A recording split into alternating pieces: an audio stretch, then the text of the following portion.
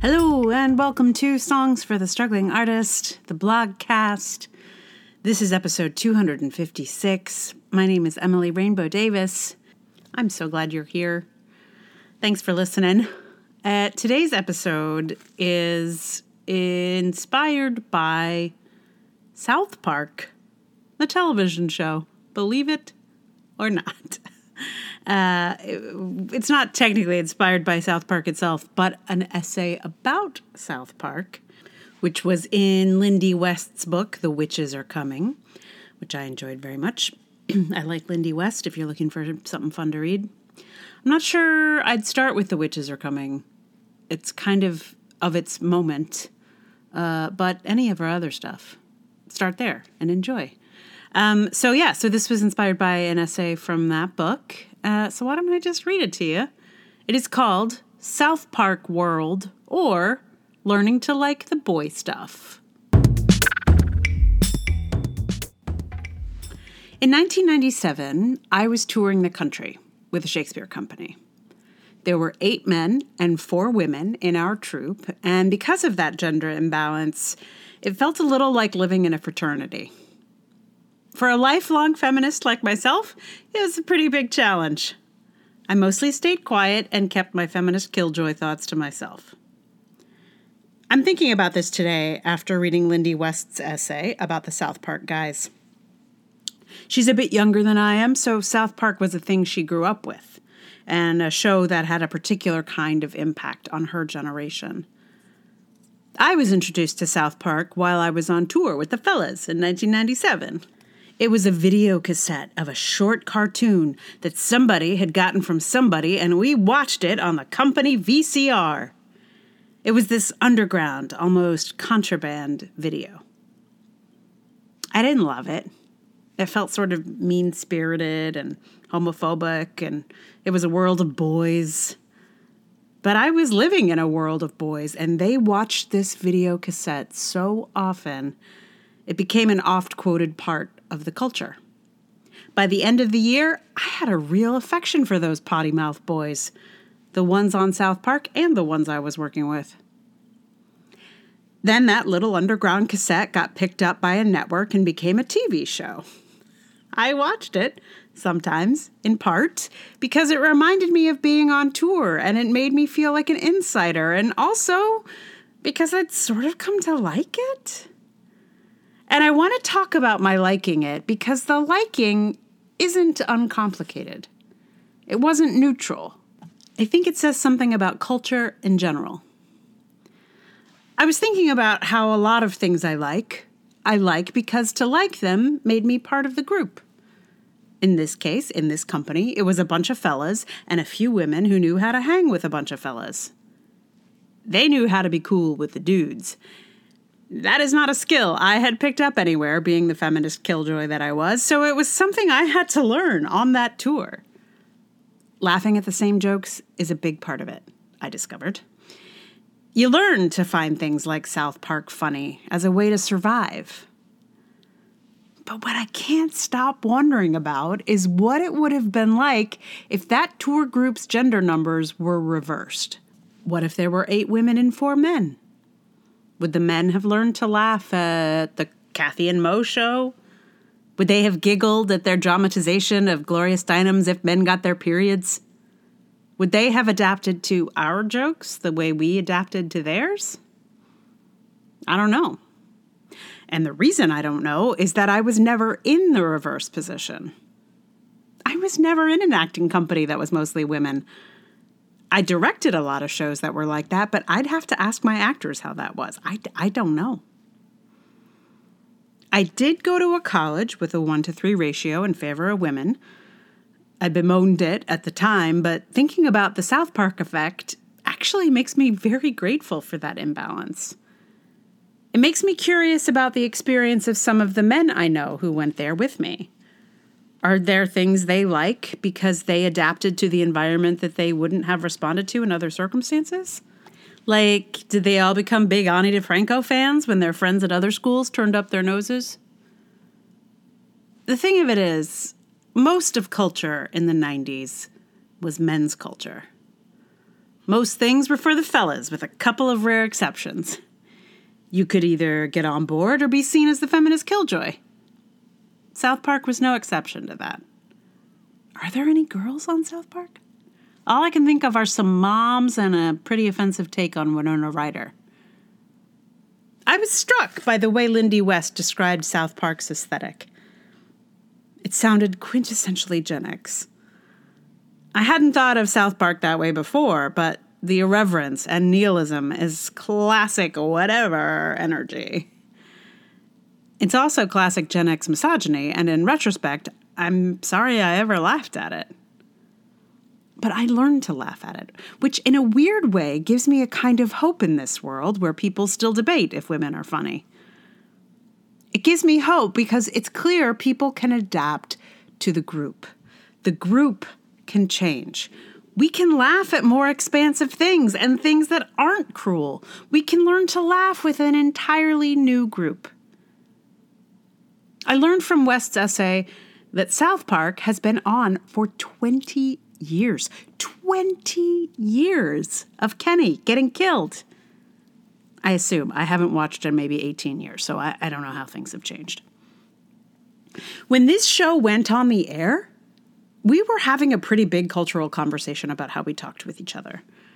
We were learning that there were kind and unkind ways to talk about one another's identities. A lot of people hated this conversation, and there was a lot of railing against political correctness. South Park showed up in the middle of that conversation and farted. And now we're in the middle of the same conversation 20 years later, though we use different words, and South Park is still farting the place up. Like, maybe it was funny in 1997 when we were all very serious about hyphenating our identities or whatever. But once you've farted in a serious room once, the joke is over, guys. Now you're just stinking up the place while the grown-ups are trying to solve things like violent insurrections at the Capitol. And speaking of violent insurrections supported by Republicans, it turns out that the South Park guys are Republicans. Right now. Or at least as of Lindy's publication date in 2019. Honestly, I was surprised. Not because they did or said anything to suggest otherwise. It's just that Republicans don't tend to be funny. But the thing is, those guys haven't really been that funny since I saw them on a VCR in 1997, surrounded by a bunch of fellas. So I guess it makes sense.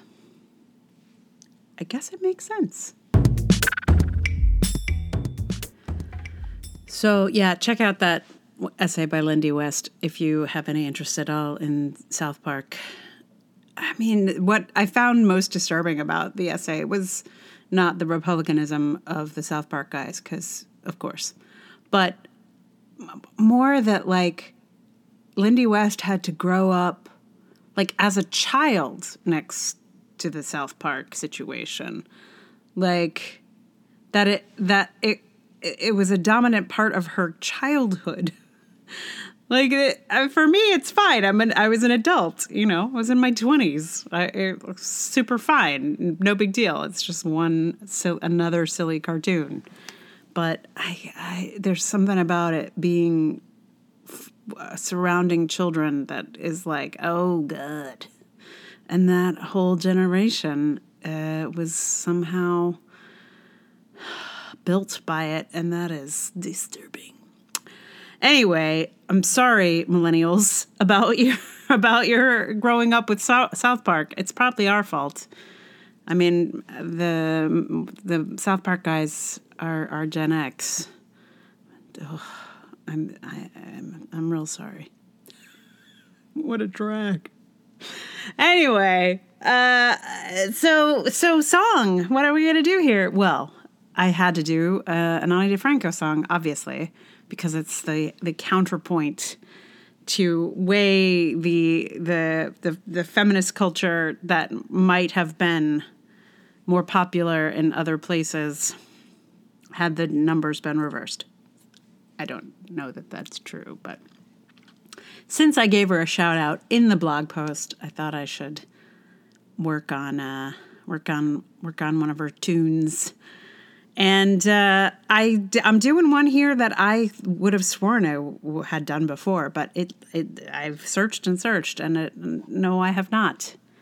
I have referenced it 7 million times because there's a line about generation, but generally my generation wouldn't be caught dead working for the man, which has certainly shown up in multiple Gen X posts that I have made. So FYI, if you're interested in Gen X material and you missed the saga a few years ago, there are many, many, many, many Gen X posts and podcasts in the feed. So check them out if you haven't. So this song is Not a Pretty Girl. And I pulled out the electric guitar, which I have not played probably in a year. Like, it's not a quiet in a sharing space kind of instrument. So I hadn't played it in super duper long. But this song, first of all, I knew, like, I tried it on ukulele. It was ridiculous. No way. Then I was playing it on my acoustic, and I just felt like I wanted it to be louder and dirtier. So I pulled out the old electric, and it was really nice. It's nice to play it. Unfortunately, when I'm recording, like, I can't play it like loud, right? Like, I mean, it is loud. It's loud in my ears, but it's got to go directly into the computer. So, but I enjoyed it. I enjoyed getting the old electric out. So that will be here in just a moment. Thank you for sticking around for it. Meanwhile, again, thank you for listening to this blogcast. If you like it, tell someone about it, share it, do all the reviews, the stars, all the things. If you would like to support it with your dollars, there's patreon.com/Emily R. Davis. There's also Ko-fi and Patreon. So much appreciated if you've got it in you. This is a tiny little indie operation, so any support you can throw my way is always incredibly welcome. Thank you in advance, just for listening mostly. But if there's more, awesome. So without too much further ado, I would like to give you Ani DiFranco's Not a Pretty Girl on electric guitar.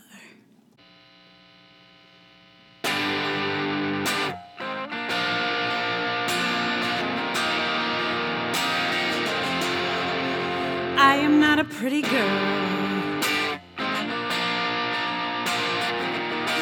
That is not what I do. I ain't no damsel in distress. And I don't need to be rescued. So put me down, punk. Wouldn't you prefer a maiden fair? Isn't there a kitten stuck up a tree somewhere?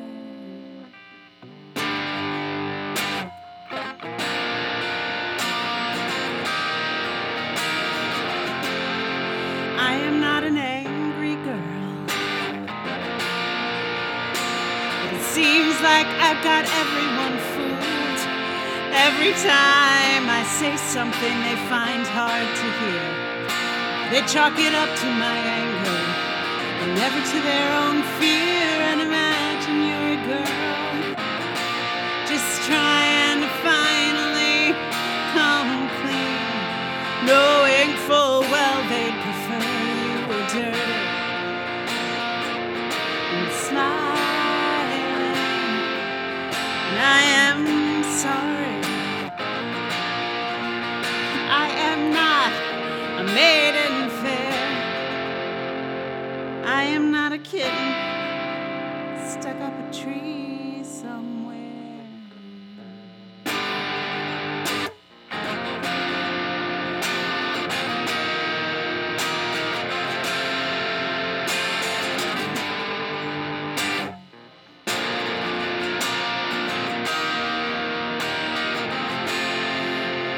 Generally, my generation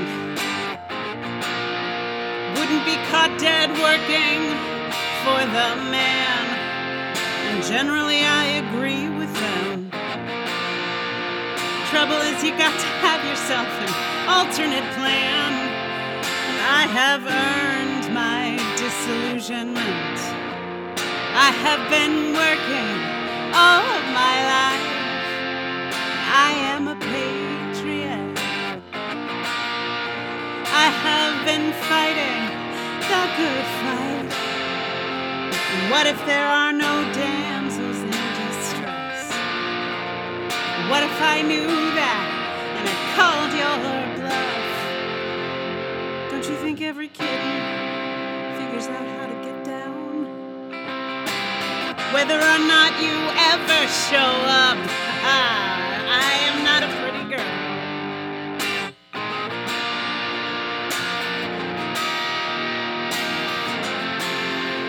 I don't want to be a pretty girl.